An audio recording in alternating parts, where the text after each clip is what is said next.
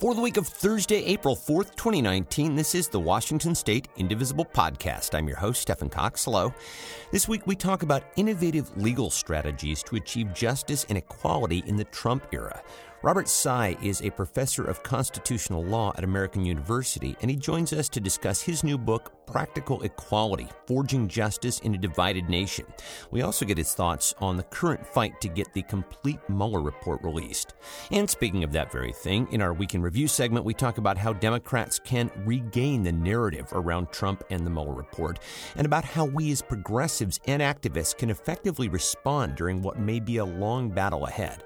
We also have our weekly calls to action with research team leader Stephen Wilhelm, and we have a special treat this week. Seattle singer-songwriter Harris Schwartzreich just released a brand new album called My Inner Voice Will Ring. He's going to be hosting a release party at Stoneway Cafe in Fremont on April 6th, and we will close this week's show with a single from the album. That is all ahead, so stay with us.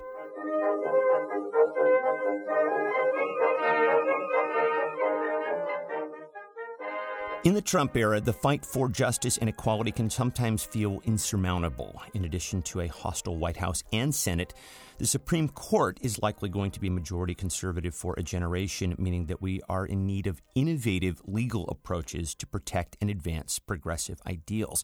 My guest, Robert Tsai, is a professor in constitutional law at American University, and he's the author of a recent book that details how important legal battles for equality have actually been won by focusing on narrower, more practical legal strategies.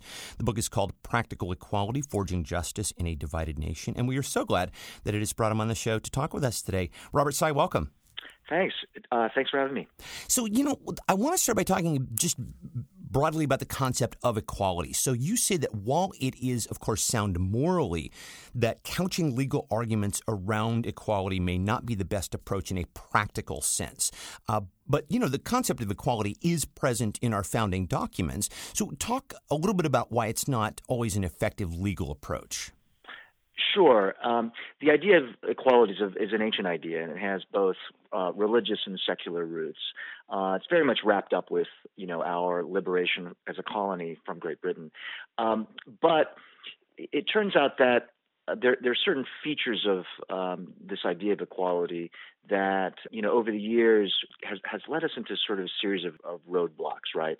And a lot of the roadblocks aren't merely conceptual ones, but rather they're practical ones. So the roadblocks I talk about in the book include people's fear that if we extend equality to somebody who hasn't had it before, that it might destroy or degrade the particular social good. We see this concern sort of arising in legal disputes over things like education. So when all white schools try to keep out African American students, they fear that somehow would change the quality or nature of the education. We saw it more recently in the fight over same-sex marriage, that defenders of opposite-sex marriage, traditional marriage, if you prefer, were worried that it somehow changed the very institution of marriage if same-sex couples could be allowed to access that institution. So those are some of the worries. Other worries include things like fear of political blowback, right? Backlash if some marginalized group is granted access, and we see that, for example, in some fights over how we should treat undocumented migrants, right? That people might get very upset if migrants can kind of come and go as they please. I think that's one of the things that is a major stumbling block today in terms of how we treat immigrants. Right. Well, you spoke about blowback, and one of the unintended results is something that you refer to as a, quote, tragic precedent. You cite Plessy v. Ferguson. That's the so-called separate but equal ruling on segregation. So Plessy's lawyers argued on the basis of equality that Louisiana had denied Plessy his rights under the 13th and 14th Amendments, but obviously the ruling wasn't favorable. And these outcomes, you note, can demoralize proponents of equality. Can you talk more broadly about the fallout from these so-called tragic precedents? Yeah, sure. I mean, you basically laid out the facts of Plessy, and you're absolutely right that one of the things that I want readers to think about, and especially readers who are activists and lawyers who care about equality, is that it's not sort of a straight ahead charge equality is won in this sort of zigzag fashion where, you win some and you certainly have some setbacks, but as you're sort of suggesting, you don't want the setbacks to be so terrible that you end up having these landmarks created, these tragic precedents that talk about, like Plessy versus Ferguson, that really are difficult to reverse, but also they end up demoralizing activists. They end up dissipating their energy, and they end up causing people to turn their attention elsewhere. We have so many problems in society to try to grapple with. And it's terrible when everybody's energy is sort of drained in another direction. So, in the Plessy case, you're absolutely right. The court ends up taking up the frontal challenge raised to racially segregated trains, and they don't really see what the big deal is. And they end up writing a decision that's extremely dismissive. It rejects the equality argument and says, hey, why is this guy complaining about wanting to sit next to a white person on the train? There's nothing really of value here in the justice's mind. And then they say some other terrible things like, if the African American person on the train feels offended or troubled, then it's just a figment of their imagination. And I'm summarizing. And this is a sort of terrible way to talk about the indignities that are part of being treated differently on account of race. And that's part of the tragic aspect of that decision as well. And what I do in the book is I invite the readers to go back to that moment and to see that there were actually a variety of other arguments that the justices could have followed instead of an outright rejection of the racial equality argument. And, for example, one of the arguments was that there was a sort of budding notion of a right to travel, and that may have been a thinner way, an alternative way of vindicating some notion of a right that was being interfered with by Louisiana's segregation law without doing something more expansive.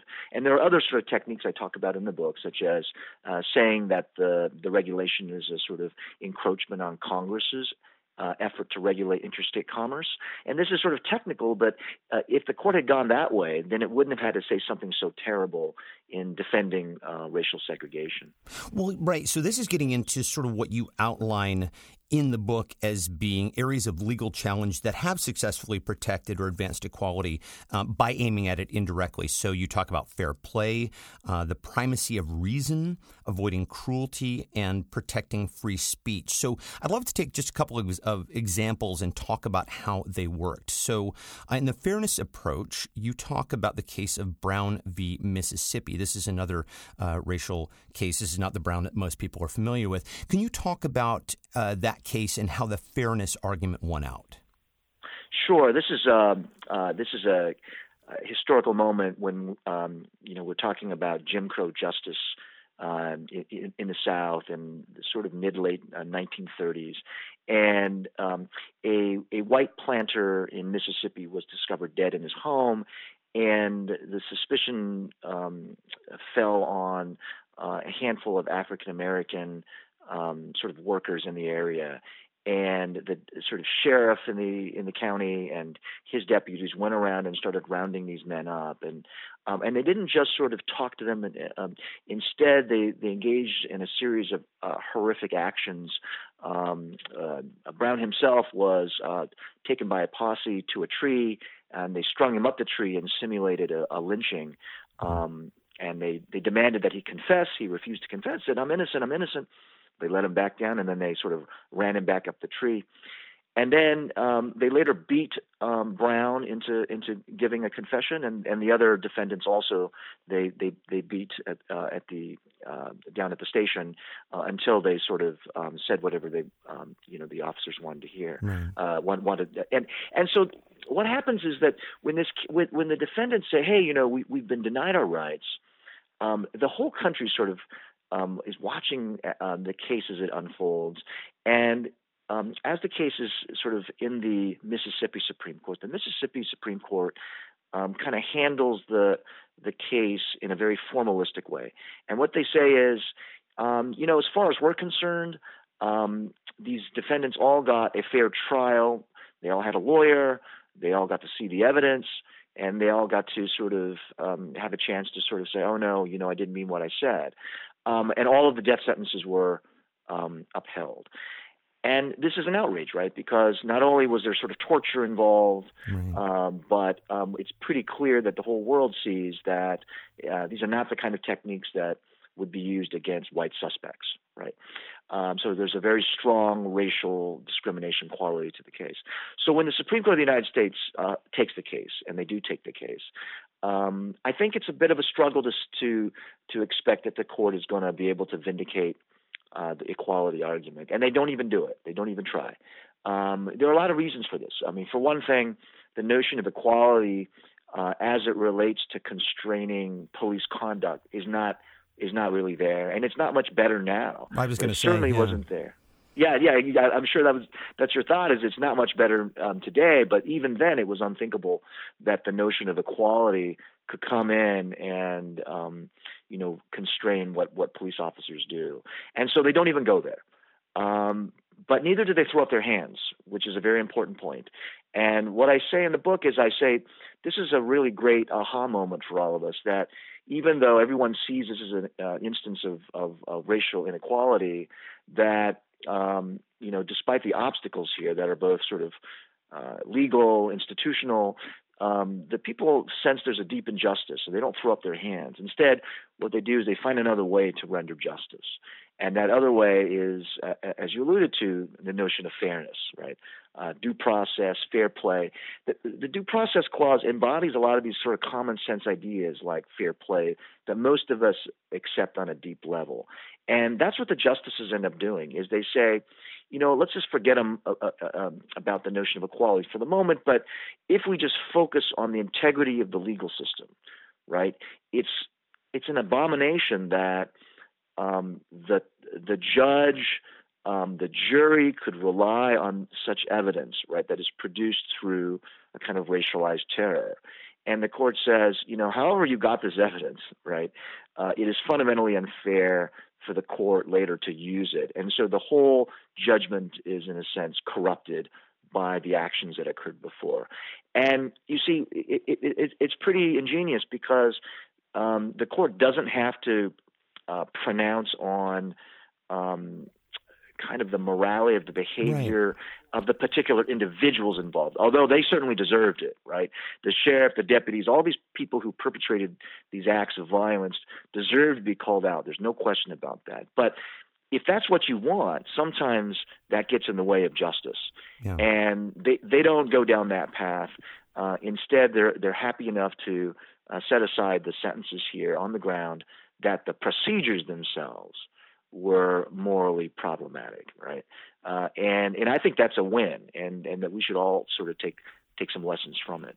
I agree. I mean, I think there's a tendency, and an understandable one, for us to equate justice with morality. But if it's the outcome that stands, and of course the precedent that stands, that may be a more important legal principle.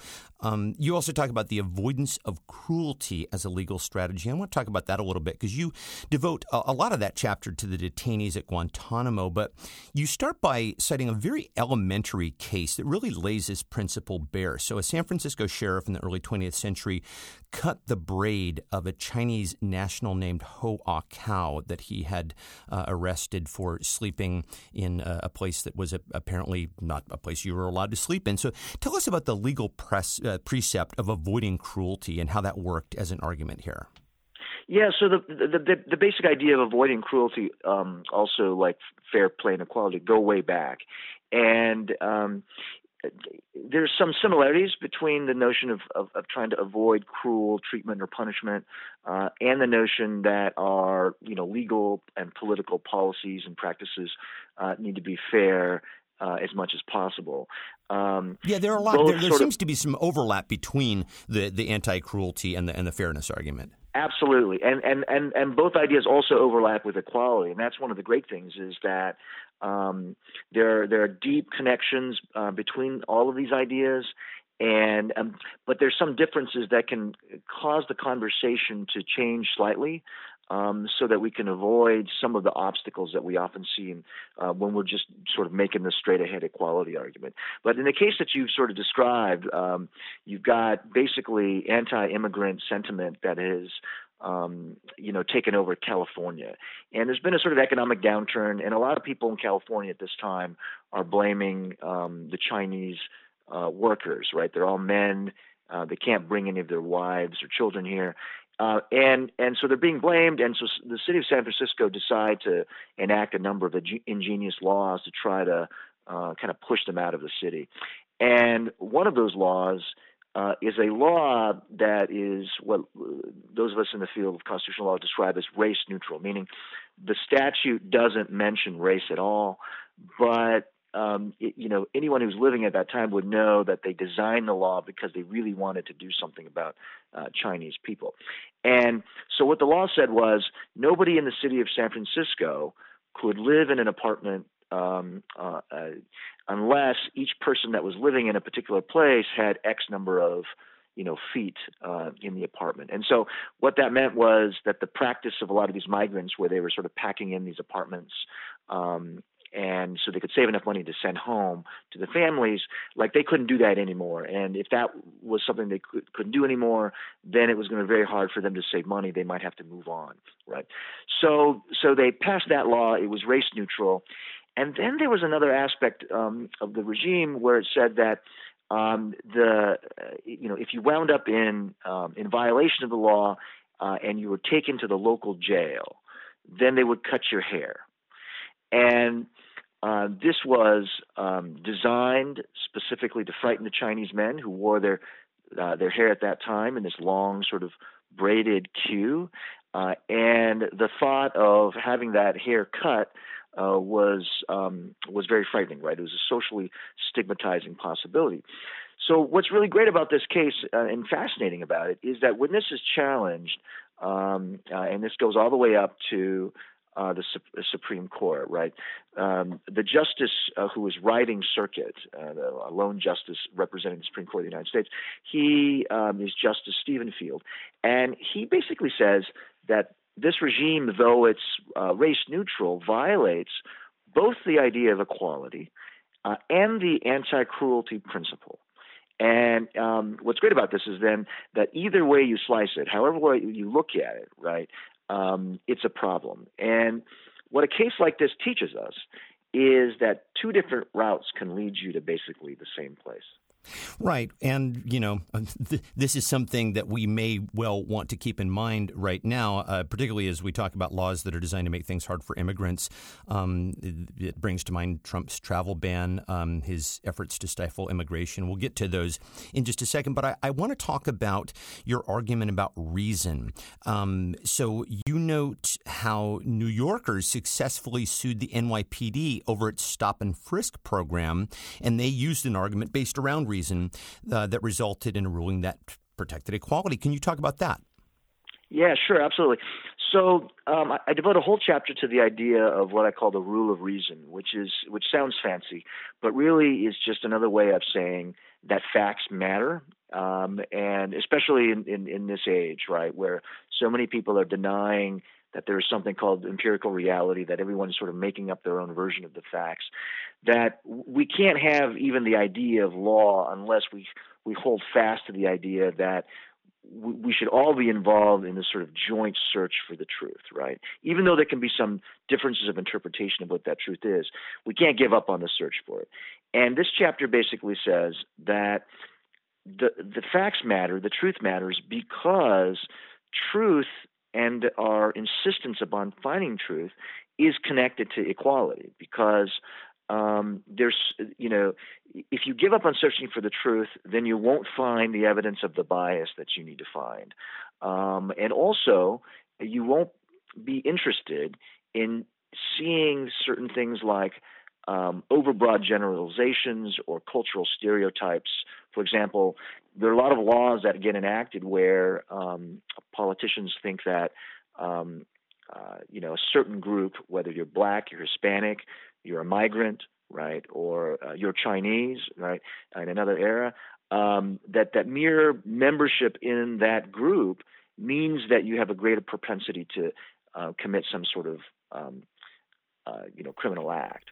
And there are a lot of reasons to say this is not only false, but it's not the way we should be solving crime. And the Fourth Amendment specifically says, right, you have to have individualized suspicion that somebody has done something wrong, not assuming that your mere membership in some social group makes you a criminal.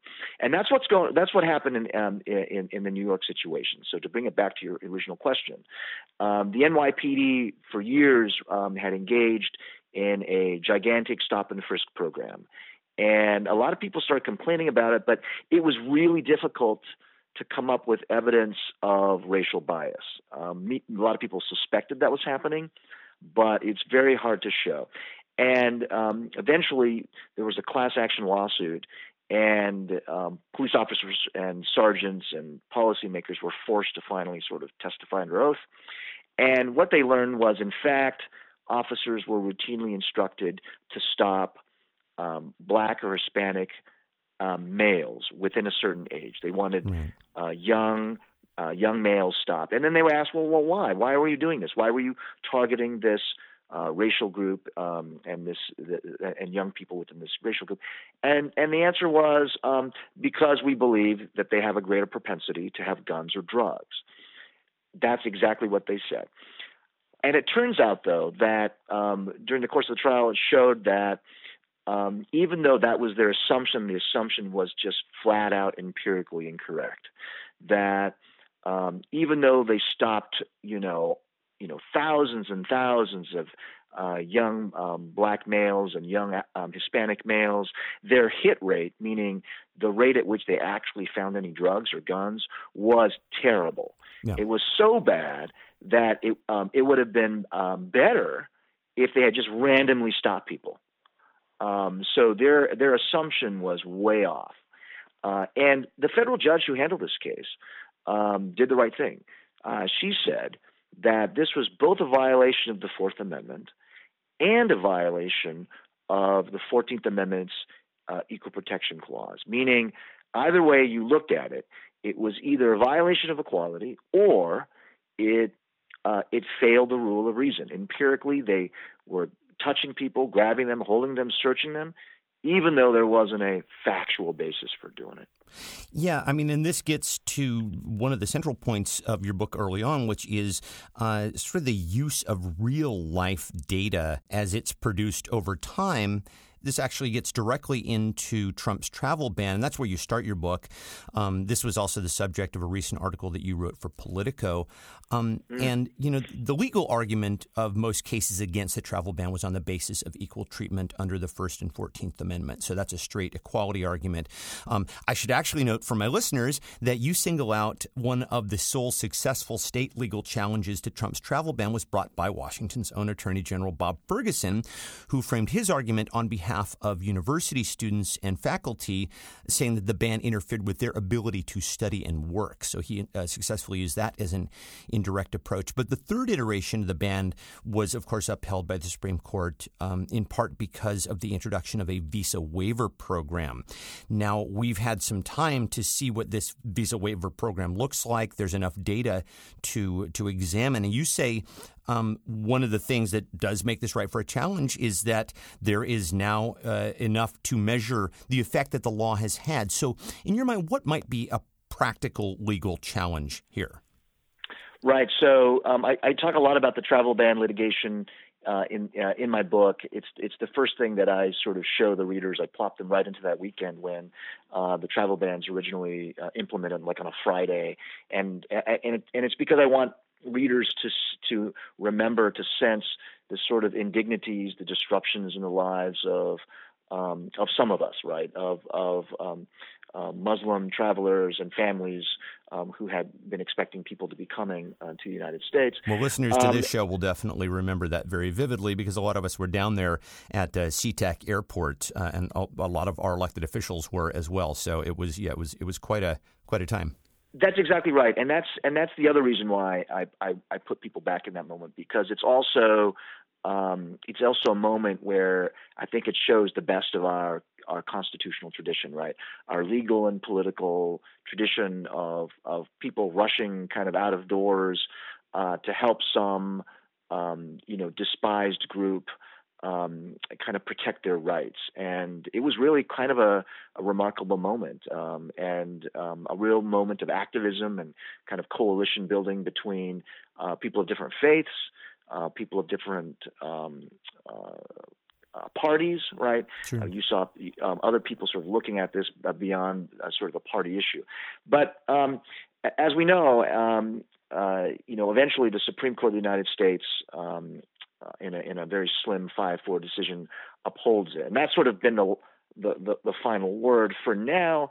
But as you point out, I wrote a piece in Politico recently, kind of going back and inviting a rereading of that opinion, and I focus on Justice Kennedy's concurring opinion, because without his vote, it wouldn't have been upheld. And what's interesting about what he says is he very strongly says that religious equality is an important principle, and it would apply even in the national security context. Right, so he said it was the only valid if it wasn't a vehicle for religious bigotry. So correct. If that could be proved, I'm wondering, would that be an effective challenge on those grounds? That's right. So I think that the best way to understand that 5-4 loss is that it's a narrow 5-4 loss, that the challengers were kind of in a hurry. It was an effort to sort of try to strike it down as quickly as possible. The justices were asking a lot of questions about how the travel ban was being enforced, because some of the justices were disturbed that the waivers, for example, were being handed out sort of haphazardly, or even the possibility that the waiver section of the travel ban, the third version, is nothing but a sham, which is what some people have been complaining about. But they didn't have enough evidence, because there really wasn't a lot of time, or I think at least in Justice Kennedy's mind, enough time to sort of sort that out. So 5 of the justices essentially uphold the ban as it's written. And I think that's what Trump versus Hawaii stands for. What that means is that there's still some arguments left open. And doing some of this practical work of equality means that we have to sort of do the hard digging of figuring out sort of empirically how this waiver program is being implemented, how it's actually affecting real live travelers and their families, and whether it really is a sham, or whether people who are applying for these waivers are individually being treated on their circumstances, because there's some evidence that the discretion really isn't there in the consular offices. And if it's not there, then where is it? Is it higher up? Is there some sort of wink and nod to them saying, generally deny these things? Because that's not what they represented to the Supreme Court of the United States. Right. And indeed, you mentioned that lawsuits in California and Maryland are looking to show that some waivers that have been discovered had been pre-marked denied. Yeah, so that's been some of the records kind of submitted in those 2 cases so far, and it's worth keeping a close eye on those 2 cases. There's been hearings in both of those cases. The judge in the California case has issued a ruling in the last couple of months or so. I don't like what he did with the equality decision. I think that he made a mistake there in kind of dismissing it, but he allows it kind of an administrative law claim to go forward. And in doing that, he says, hey, there are some disturbing allegations here. It could be a sham. I'm going to let this go a little bit further. And the reason why that's good news is because that's going to allow the lawyers in that case to get some of these people under oath and ask them questions about, what is the policy behind the scenes? Are there documents? Are you denying these things individually? Are you just sort of rubber stamping a no? So we're gonna kind of see what happens there. But I do think that there is still room to make these more practical sort of second best arguments even after Trump versus Hawaii. Well, look, because you teach constitutional law, I cannot let you go without asking a couple questions about the current situation with Trump, Mueller, and Attorney General Barr and the Mueller report. Because when I mentioned that I was going to be talking to a constitutional scholar, my inbox basically exploded. So as you know, this morning, and we are recording on Wednesday, April 3rd, the House voted to authorize Gerald Nadler, who is the chair of the House Judiciary Committee, to subpoena the full unredacted Mueller report from Attorney General Barr. Nadler has not said if he will issue the subpoena yet, but if he does and Barr doesn't comply, what's next? What's the legal recourse for the Judiciary Committee? Right. So then we would have a showdown in the courts where, potentially you have a situation where, Nadler's trying to get the subpoena enforced. The executive branch is going to have to explain why they're here. The Attorney General of the United States would have to assert a legal reason why he's not going to be complying, and then we'll sort of see what happens at that point. But it would be quite a showdown where you've got all three branches kind of involved. It's hard to predict what will happen then. Can Attorney General Barr be compelled to testify before the committee? And for that matter, can Robert Mueller? Yeah. So my instinct, although I'm not the best expert to consult here, is yes, because of it has primarily to do with congressional oversight, right? That these two actors in particular are acting pursuant to legislation that has been passed by Congress. They're doing something that Congress has authorized in one way or another, and so that oversight function, has to be able to play out in a way that shines a light on what's happening. So I think that if they, if the House insists, then you would expect that there will be some effort to allow this to happen. Now, what happens if Barr says privilege? Right. Well, then this becomes much more complicated. That you might have a situation where some aspects of the report is compelled. Some of the things he wants to keep private, but other things could be kept back. Now, the good news is that judges have at least dealt with that sort of scenario quite a lot, especially federal judges. Are often asked, to inspect in their chambers documents that someone has claimed the privileges to, and then the judge will rule on, which of these are legitimately privileged and which of these are not. So it's not as though judges have no experience with this. I mean, I think that's definitely one possibility. Well, judges get full unredacted access to this information in order to make their determinations. And it sort of begs the question why anything would need to be redacted for senators and or representatives who are on intelligence committees and are allowed to see highly classified documents. Do you have any insight on that? Right. So some of the members of Congress certainly will have the strongest sort of constitutional argument that they are entitled to see the full thing for the reasons that you've sort of outlined. It becomes more complicated whether other members or whether the public has a right to see these things. I myself personally incline toward more transparency rather than less. Sure. But there's one other piece of the puzzle which we don't know yet, which is we don't know the actual mind of the independent counsel, and I mean that collectively. Like, we don't really know completely the strategy in how they decided to write up the report, and also how they decided to farm out cases to different prosecutors' offices. I have a follow-up about that, yes. Yeah, but so that's one continue. of the things that Mueller's team has done is that on certain questions, they've basically referred the matter to some other criminal branch of U.S. Attorney's Office, say Southern District of New York, or Sure. To the Virginia office. And so we don't fully know whether, though, the office thinks that full release of the report might complicate or interfere with anything ongoing. Because let's imagine this possibility, right? Let's say they do think that complete unredacted access would interfere with that, well, then that's going to complicate what, a judge thinks about this whole thing, right? Right. That might lead the judge to fashion some other kind of remedy, or even change the whole complexion of how the judge thinks about release and its effects. So that's one piece of the puzzle we don't know yet. Well, I'm glad to hear you say that, because I thought I was the only one who basically had like the red string wall, up with all of the different, connecting players, and like, well, what did, Mueller farm out? And so that sort of leads me to what I think of as the $64,000 question here, which it does appear that he has given some evidence to the state of New York at this point. Mm-hmm. So DOJ guidelines say that a sitting president cannot be indicted on federal charges, but could he be indicted on state charges? Right. So that's a possibility, right? If a particular state finds evidence of crime, they believe it can be proven beyond reasonable doubt, then that could happen.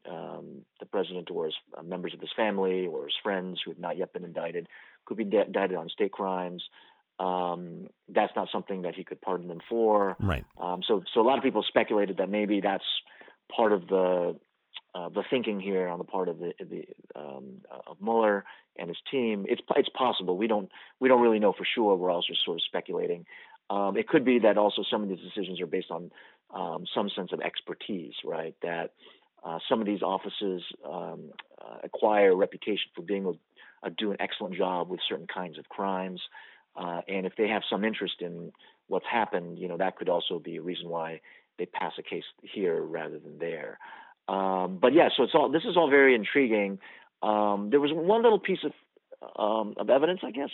A member of his team was in court the other day. I think it was probably involving somebody fighting a subpoena, and they said something like, well, one reason why we shouldn't have to comply with the subpoena is that basically he's turned in the report and this investigation is over.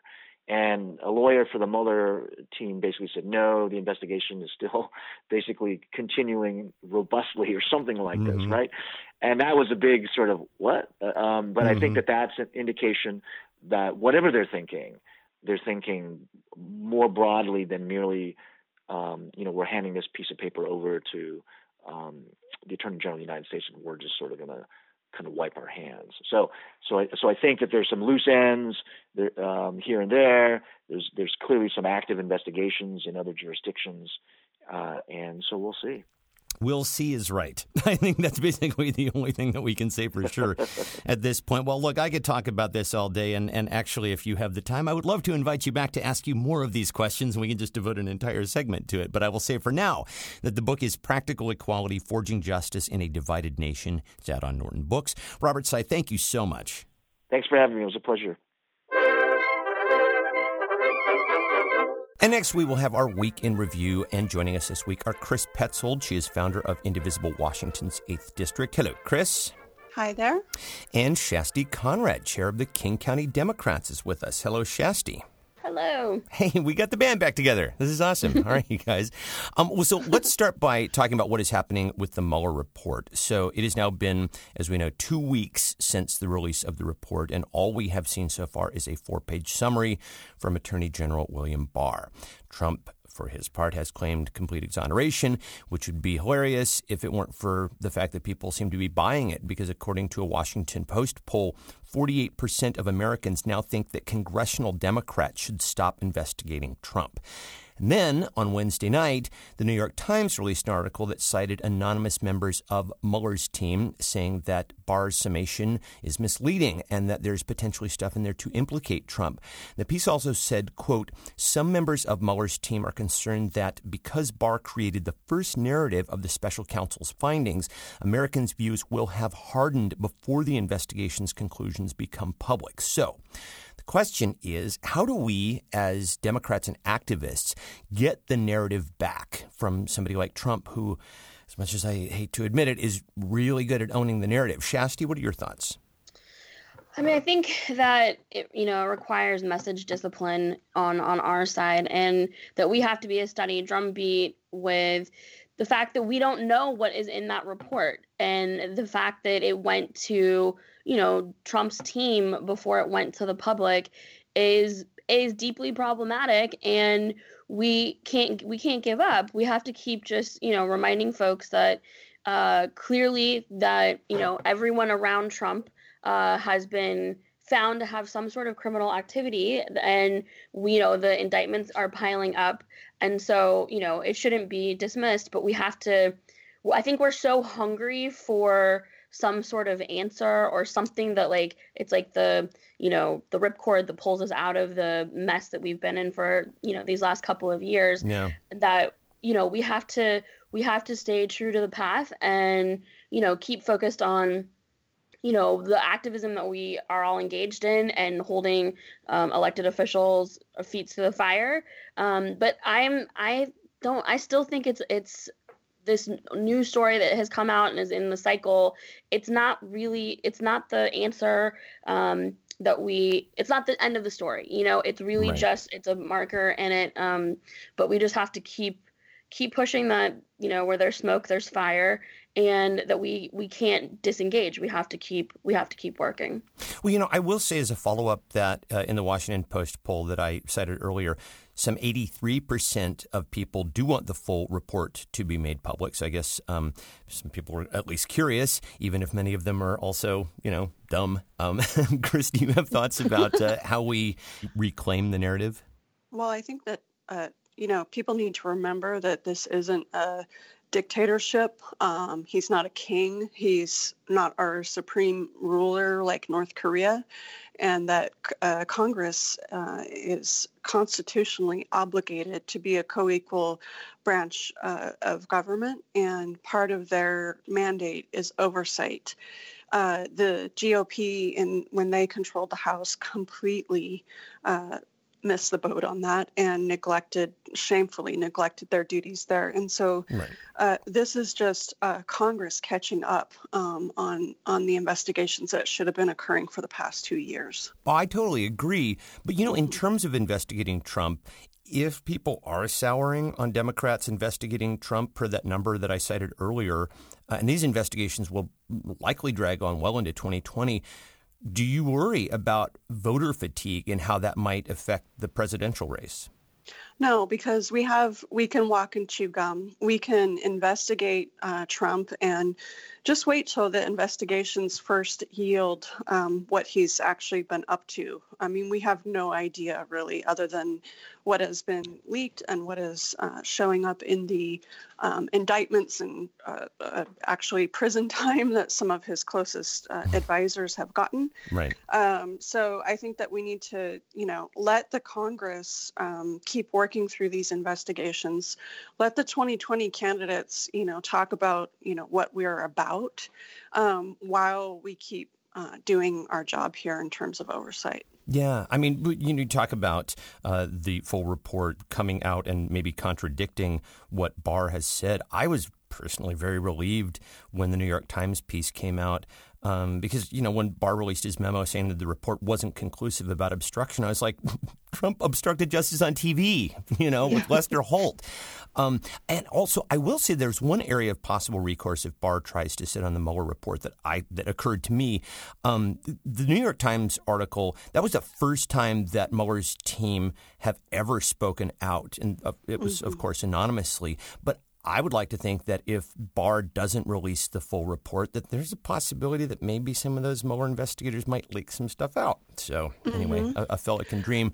But Shasti, do you worry about the issue of voter fatigue potentially over investigations into Trump dragging on into 2020, particularly among moderates? I do. I mean, I am generally slightly concerned about how early we're starting this cycle. And I think it, again, speaks to the fact that, so many of us want to be able to talk about anything other than Trump. And we want to.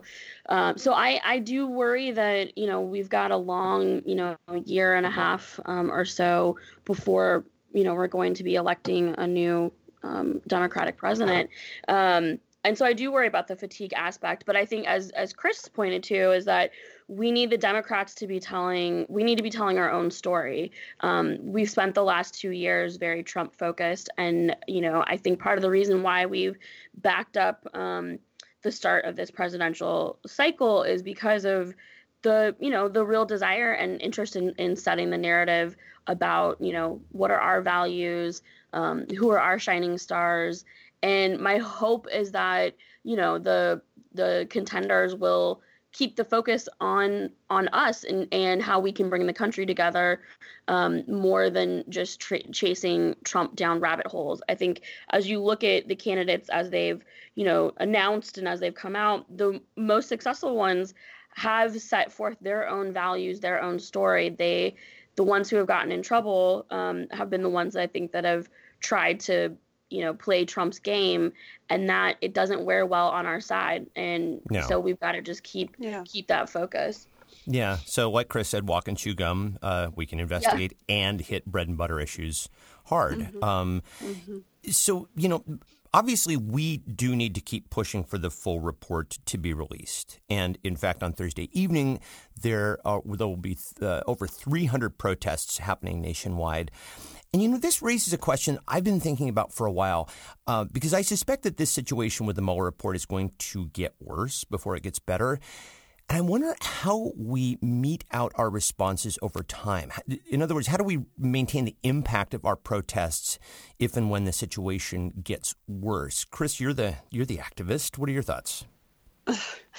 I think we need to I've been thinking about this because I feel it too. I'm worried about it too. Yeah. But I think we need to time our actions with things that are going on in Congress.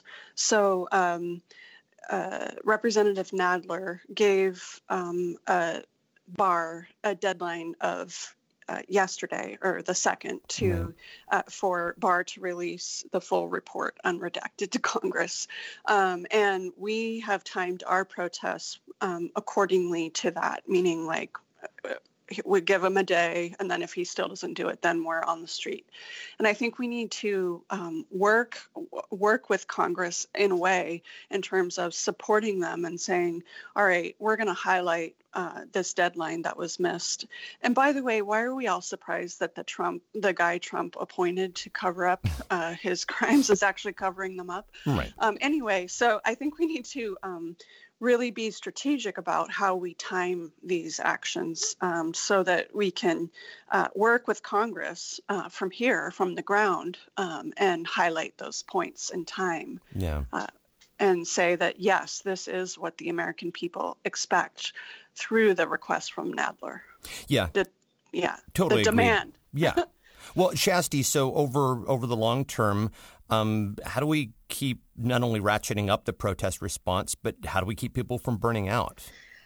I mean, I think we just have to keep people, connected to the impact. I think where people burn out is when they feel like nothing is changing, nothing positive is coming from their action and their activism. And so, as much as it is important to, hold these national leaders accountable, there's a lot of really exciting stuff that's happening locally. There's really great races that are happening, right here in our region. There's new candidates that are running that I don't think they would run if we weren't in the Trump era and we weren't having to fight against, xenophobia and Islamophobia and, all of these things. And so I think trying to find the balance between having to call out, these awful things that are happening from the Trump administration, but then also directing folks back to, hey, here's how to get involved. Here's how to support, so-and-so who's running for the school board, who this is their first time they're getting involved. I think being able to demonstrate the ways that there are good things that are still happening helps to bring that energy back. In response to the Christchurch massacre that happened a few weeks ago, I went to an event at a mosque, and, the community response was incredible, and it reminded me why I do what I do. And I think, we've got to find those moments to recharge our batteries and remember that, I think ultimately people are good. we just have some pretty awful people that are in, the top spot, but there's a lot of really good that is happening. And so we just need to stay connected to that. Yeah, we're really focusing on local races for this November and really connecting back with our community. And for example, I spoke at my city council meeting the other night in favor of a resolution, an anti-hate, anti-discrimination resolution in my own city. And so if we just stay connected to our values, that will sustain us through this time, this terrible time. I love that, what both of you are saying, focusing on what, obviously we can't avoid what's happening at the national level. It's in our face pretty much every day, and it's why we're doing what we're doing. But focusing on the local, and focusing on the extraordinary community that we have here in Washington, I think is a great way to not only make an impact, but also to draw some good energy, which we absolutely need from time to time. Actually, more than time to time. I need it pretty much every day. All right, so let's shift over and talk about Joe Biden. So last Friday, a former Nevada Assemblywoman named Lucy Flores told about a Biden campaign event in which Biden allegedly kissed the back of her head and made her to feel uncomfortable. Additionally, a woman named Amy Lapos alleged that Biden rubbed noses with her at a fundraiser. And then on Tuesday, the New York Times published stories of two more women who say that Biden touched them in ways that they say were not appropriate. So in the wake of this, Biden has made a video saying in part, quote, "Social norms are changing. I understand that. And I've heard what these women are saying. Politics to me has always been about making connections, but I will be more mindful about respecting personal space in the future. That's my responsibility, and I will meet it." So the question is that enough? It is notable to me anyway that he didn't apologize. Chris, what are your thoughts? I noticed that too. I was waiting for the word, "I'm sorry, I apologize." Yeah. It wasn't in there. This is a really complicated issue for me. And, I had forgotten about this thing that was happening to me in my 20s when I worked at this company. This exec from the company would come up behind me in my cubicle as I was working, and he would always put his hands on my shoulders coming up behind me when I was at my desk, and sometimes he would rub my shoulders. And I know that he didn't really intend it in a sexual way, and but at the same time, he's a person in leadership, and that really is, it makes a big difference. There's a power dynamic there. Yeah. And so I think even though Joe Biden responded, I think he still has some stuff to learn here. I feel, on the other hand, I feel bad for him because he really has had a lifetime of service, and, for his record it is what it is. We like some of it. We don't like some of it. But he really has this social conscience. He's on our side. I mean, let's just compare and contrast him to Donald Trump. I mean, we need to keep in mind where we're going here and what the playing field actually is. But social norms are changing, and he needs to recognize that. And maybe this isn't his time. Maybe. And it does sound like he's trying to acknowledge the changing social norms. And I mean, there really is, like you said, the very real temptation to say, here's a Democrat who has tried to own up to what he did. He's to say that he's going to do better. So, we contrast him with somebody like Trump who, we know who he is and what he's done. But, the counter argument, I would say, is that we on the left have an obligation to hold ourselves to a much higher standard. What do you think about all this, Shasti? Yes. I mean, similarly, I've had, conflicted feelings about this situation. One of my very first political, jobs was actually working for Vice President Biden. I did advanced work for him. Yeah. And actually in the 2008 convention, I remember meeting all of the Bidens. And I remember when Beau passed away, I told this story, which was that I was in this crowd of people, and I felt this really warm presence behind me, and I felt someone touch my shoulder, and I turned around, and there was Beau, and he was this shining, really, his presence was so strong and warm, and then he introduced himself, and then he introduced me to his father, and the Bidens really do come with they are a force to be reckoned with in a really positive way. And I've had, great experiences, working with the vice president. And however, it has always been a sort of well-known thing that, Vice President Biden did often invade people's personal space, and particularly women.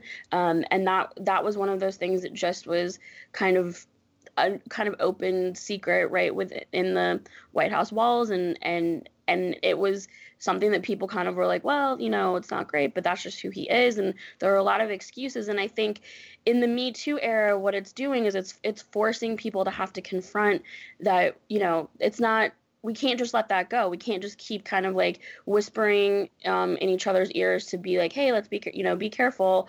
And then leaving it to women to have to deal with it.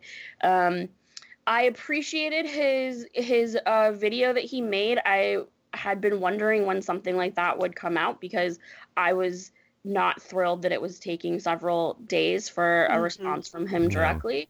And I also picked up on the lack of apology, and there's been a lack of apology around Anita Hill. Yeah. And, that I think is really important. And, it doesn't sort of square and solve everything if he can't take that own sort of responsibility. The other thing that I wanted to say about it is that I have been frustrated with watching, as the last couple of days, the responses from female staffers of his, mostly women who are in higher positions of power than Lucy Flores was when she met the vice president, and women who, were much closer in proximity to the power that they got by being near the vice president. And I watched on Twitter as one by one they all came out and basically said, he's such a great guy, kind of how dare this woman, speak up. We need, and it's something that I have witnessed and experienced myself in dealing with trying to hold people accountable, that there is oftentimes that it is other women who are the hardest on oftentimes younger women who come out to speak their truth. Yeah. And it is something that it really breaks my heart, because it is the hardest thing that someone can do, to speak up against someone in power and to say that this was not okay, that this happened to me, and to watch as other women try to make that person feel small, in part to hold on to their own power. I don't know what we're going to, it just, and it seems to be generational in a lot of ways. And I just continue to hope that we can work together to say, hey, it's not okay, these things are happening, and we need to be supporting one another and not finding our ways to demean or to shrink another woman's experience. And so I hope we can do better moving forward. Yeah, I agree. And I just... It seems a little cynical to even ask this question in the face of that, but a larger concern is that Biden has never run a presidential election past the early stages of a primary, and so real oppo has never been done on him at the national level. And I wonder, do we anticipate that more stories like this are coming, and that might be a consideration down the line if and when he officially gets into the race? Chris, I'll give you the last word this week. What are your thoughts?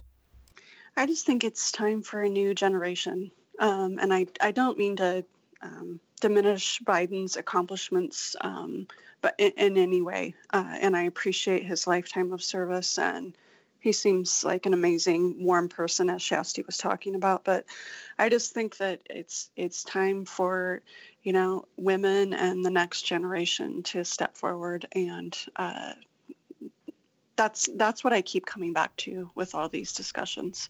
Let's move forward. Yeah, I totally agree. I think we could and absolutely should have an entire segment where the three of us talk all about the incredible field of diverse candidates of men and women in the Democratic field. So, let's do that. For now, though, that will do it for this week in review. Thank you, Chris Petzold. Thank you. And thank you, Shasti Conrad. Thank you. Have a great week.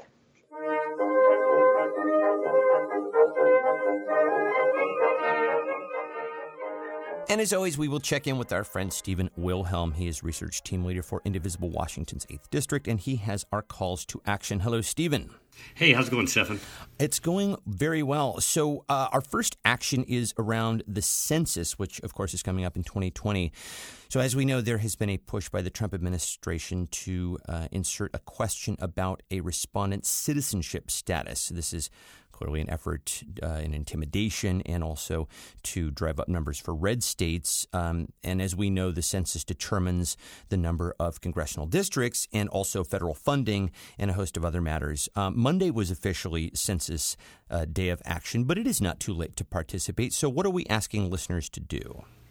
You bet. In fact, that was a kind of a new one on me, and I was really I hadn't heard of it either until I just read about it. Yeah, exactly. And so I was thinking, wow, this is a really great effort. So let's talk about it a little bit, because it's more than just that one really terrible issue about trying to include a citizenship question to kind of drive down participation. So the issue or the thought behind the Census Day of Action was to try and get constituents and state legislators who have a lot of power in the census to engage each other on two topics within the census. And so the first one is just for constituents to ask their legislators to speak out, to include in their public meetings and in their written literature more information about the census and what's at stake and why it's important for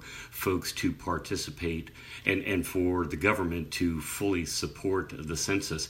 And the other thing that they're encouraging us constituents to reach out to our legislators for is there's actually a number of things that the state legislators can do that will improve the effectiveness and improve the accuracy of the 2020 census. So there's a lot of things that they can do, and there's a great resource that I'm sure you'll give your listeners links to. It's called the State Innovation Exchange. SIX is the acronym that it goes by.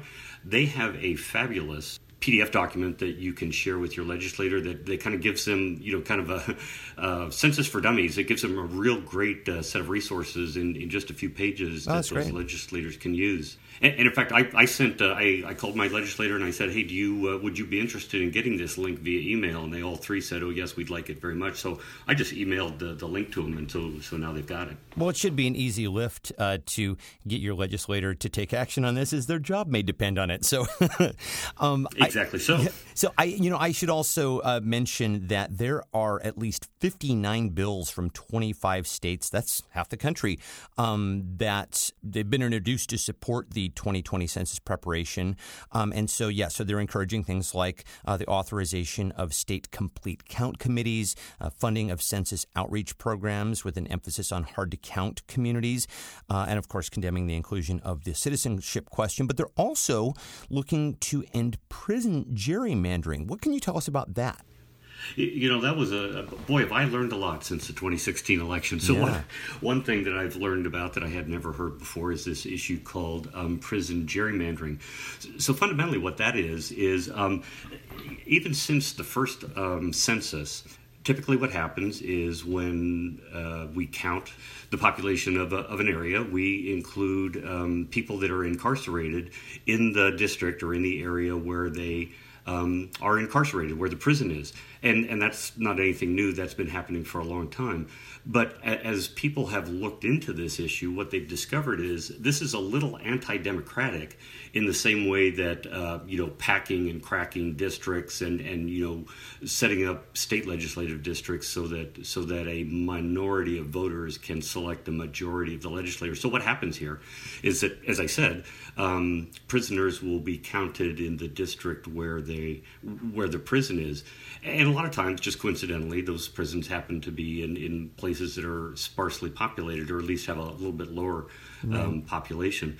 And so what will happen is that these kind of sparsely populated districts appear to have an inflated population, and they actually end up with more representation because they've got this artificially inflated population than they would normally have. Now, if prisoners were allowed to vote, that would be no problem because, one person, one vote. But in fact, what happens when people getting sent to prison is they lose their right to vote. So in fact, there's one example I was reading of a district in Texas where the prison population there is so big, it constitutes 12% of this particular district. So what ends up happening is 88 voters in this district where the prisoner is has the same representation in the legislature that 100 voters in Houston or Dallas have, and that's just fundamentally anti-democratic. Sure. So the solution is, rather than counting them in the place where they reside, where they are domiciled, if you will, where they're prisoned, we just count them in their last known address, which is a lot of times what will happen with college students and military in other states as well. And this would not affect the number of seats that we would get in Congress. Washington would still get 10 prison seats. It's up to us where we draw those districts and how we draw those districts. And so this would just make our local legislative districts a little bit more representative of the voting population. Well, that is fascinating. And like you, I have learned so much over the last 2 years. It's been, I guess, a silver lining of all of this. All right. So the next item has to do with judicial nominees. So as we know, Senate Republicans have been jamming through just an alarming number of right-wing ideologues into judicial appointments. And I don't think I have to remind people that these are appointments for life. So now Republican Senator James Lankford of Oklahoma has introduced Senate Resolution 50, which would cut the hearing time for these nominees down to 2 hours. So just refresh us. How much time do nominees currently get? So currently nominees get 30 hours of debate.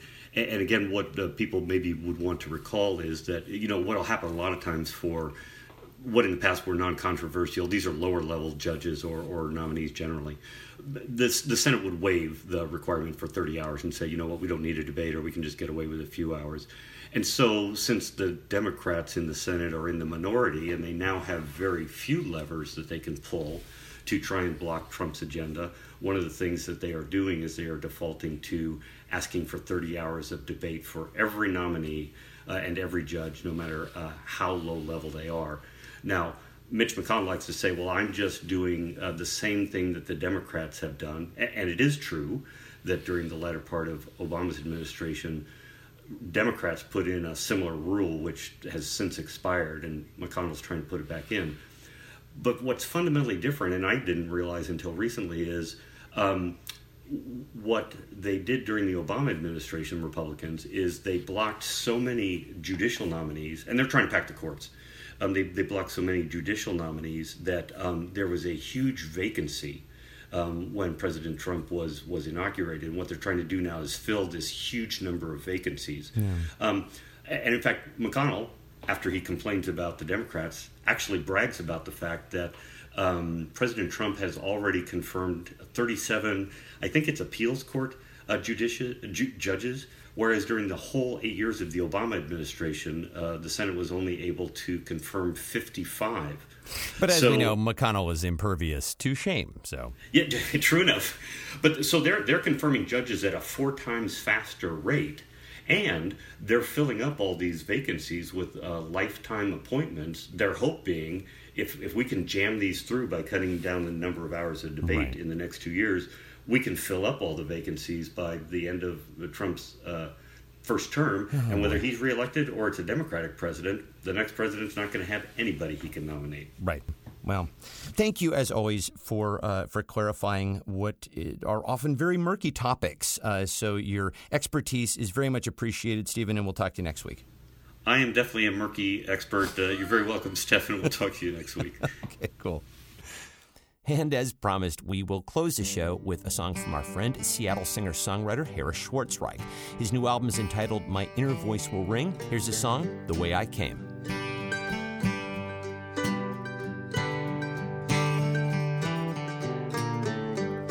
I tried to fly, I missed the ground, snapped a branch of pine, rode an eagle south. I made a bond, I cast a spell, pulled on the hill, started raising hell. I fought and I lost,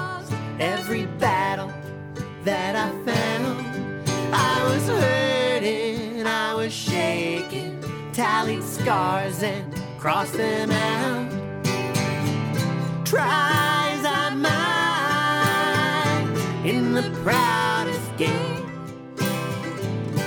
I'm going back the way I came.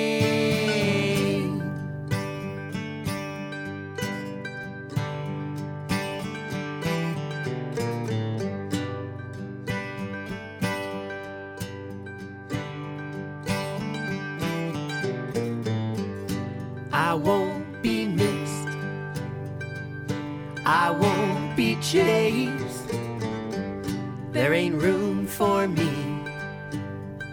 Someone take my place. Well, that's how I thought, alone at home, until I played the message on my phone. It was a call to arms, help us, save us now. Didn't know what I believed in, but I'm not fighting for myself. Lack of a cause made me run in shame. I'm going back the way I came.